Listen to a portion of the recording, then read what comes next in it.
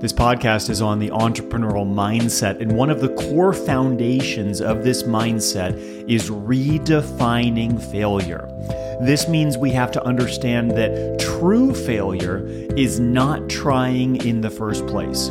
And armed with this definition of failure, we are ready to embrace the mindset of an entrepreneur, which means embracing uncertainty and asking why not after asking what if. My name is Stephen Carter, and I'm the host of the Entrepreneurial Mindset podcast. And my mission is to develop the entrepreneurial mindset in all learners so they are radically transformed to impact their lives. And that phrase, radically transformed, is so important because that's exactly what this kind of mindset does, is it enables us to radically change, to radically innovate, to radically embrace our lives in a meaningful way. And that also means that we are going to face failure. We're going to face it head on. We're going to be looking right into failure and deciding whether or not we can redefine it. Now, it's really trendy, especially in educational circles, to talk about embracing the learning experience of failure, or let's teach people to not fear failure. But at the end of the day, it's the same old story. We're afraid. When we do a cost-benefit analysis, we tend to overload the cost side and assume it's not worth the risk. When we consider our shareholders, our customers, our employees, we often decide to play it safe to minimize damage. Now, playing it safe can be appealing, especially in the area of, say, independent schools. You got the school board looking at enrollment numbers, making a direct comparison to customer satisfaction in the classroom. It can be enticing to rely on tested methods of the past. This is the case for businesses around the nation. It can be enticing to avoid failure at all costs. It's enticing to stay comfortable.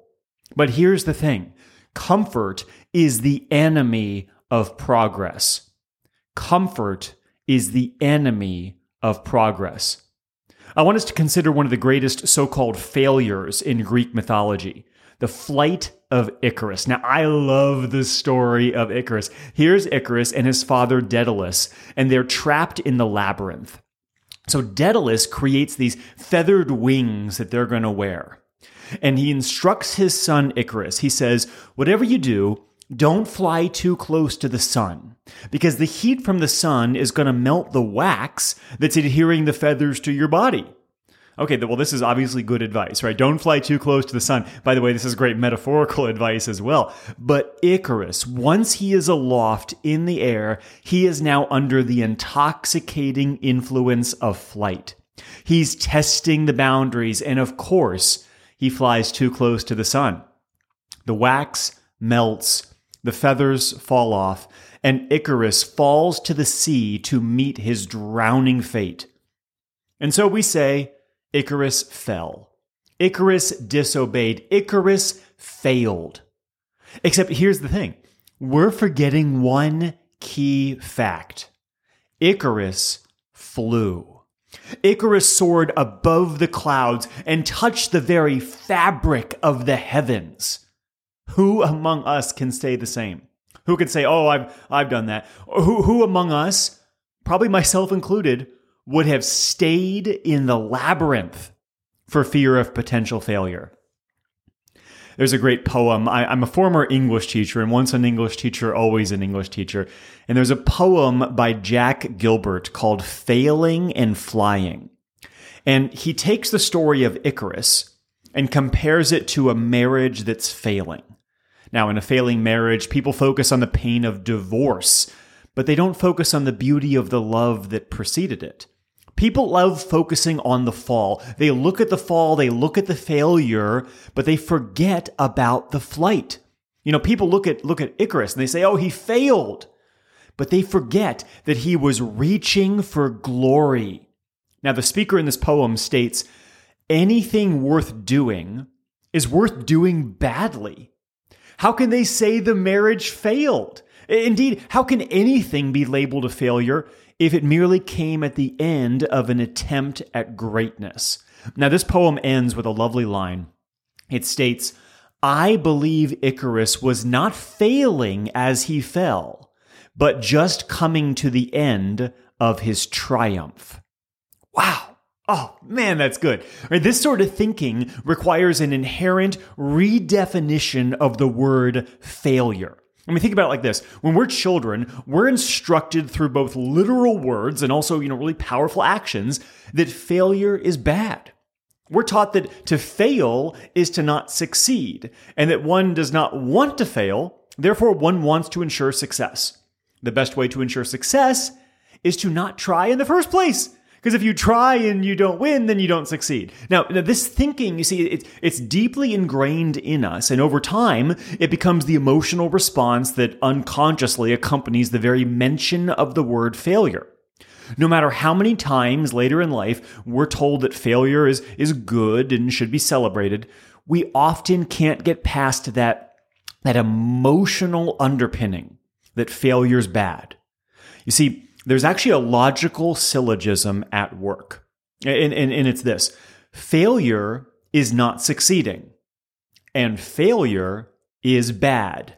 Therefore, not succeeding is bad.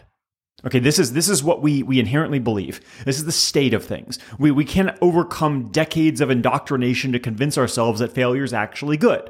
I mean, trust me, okay, I've tried. No one wants to jump up and down in celebration of failure. Oh, yay, failure's great. It's bad. It's bad, right? We believe it to be bad. Now, there's an easier approach. What if we take the word failure and we redefine it?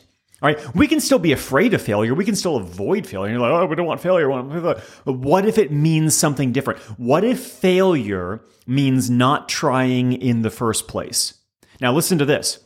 Failure is not trying in the first place, and failure is bad.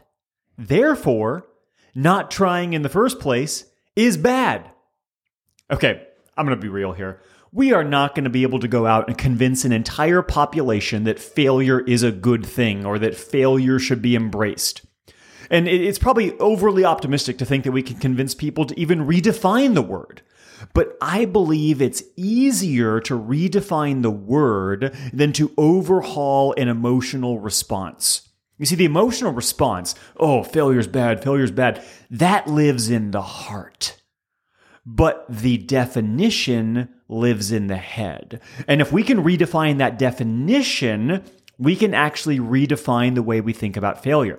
Take Sarah Blakely. Sarah Blakely, the American businesswoman, philanthropist. She's the founder of Spanx. She's a self-made billionaire.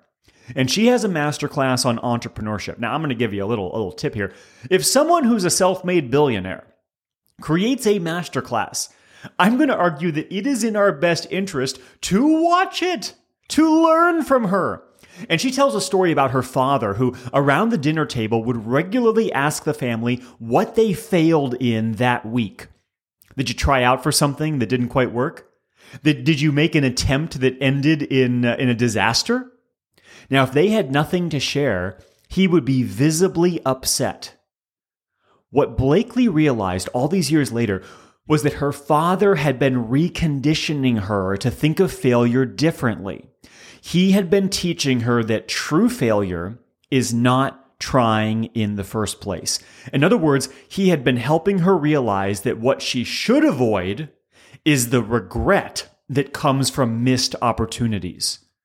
Look, armed with this definition, we can now avoid failure by trying, by attempting. We should avoid not trying in the first place. Not trying in the first place is the breeding ground of regret. Take a statement from journalist Sidney J. Harris. He said this: regret for the things we did can be tempered by time. It is regret for the things we did not do that is inconsolable. Wow, what a word. Think about your own life. Are the heartstrings of regret pulled more at the things you tried without success, or at the things you never tried in the first place? By altering the very definition of failure, we are offering our teachers, our students, our coworkers, our employees the opportunity to live a life free from inconsolable regret. Look, we have considerable power at our disposal. We have unique and noble callings where we are influencing people directly in whatever work that we have. And it is up to us to help influence people by giving them tools they will need to succeed in an ever-changing world. And this involves defining failure differently. This involves saying true failure is not trying in the first place. I'm going to give you a little story to illustrate this. This is from a book written by David Bales and Ted Orland, where they tell the story of an art teacher. Now, this teacher decided to experiment. I would just like to add as a side note that there's a power in this. There's a power in asking two questions. What if and why not? Now, this teacher asked those questions. The teacher wondered what would happen if they did an experiment. So the teacher divided the room in half and assigned the first half to a quantity assessment and the second half to a quality assessment. The quantity side had to turn in 50 ceramic pots, any quality. Even a horrible one was acceptable. You just had to make 50 pots. You make 50 pots out of clay, you get an A. Done. The quality side only had to turn in one pot, but it had to be perfect. Now, at the end of the semester, here's what was shocking. The best pots were actually turned in by the quantity group, the group that had to make 50 pots that could just be junk. But it turns out that in working at something over and over, in making attempt after attempt, a refining process happened that yielded a better result. In other words, true failure has nothing to do with success and is rather the refusal to say, I am going to try. You're not going to just go out and say, oh, that looks too hard or too difficult or I don't want it to be perfect. No, we're going to try. We're going to make attempt after attempt after attempt. That is the key. The impact of this style of thinking is huge. Redefining failure is a key attribute of what I refer to as the entrepreneurial mindset. That's what this entire podcast is about. This is one of the core attributes. Whether you are a teacher, whether you are a business owner, whether you are a parent, an individual, if we encourage people to think like entrepreneurs, which means to ask what if, and then to ask why not, we are giving them a path to success. Now look, it's going to be bumpy. It's going to be misshapen, but it is a path where the learning yields not only rewards, but a life free of inconsolable regret.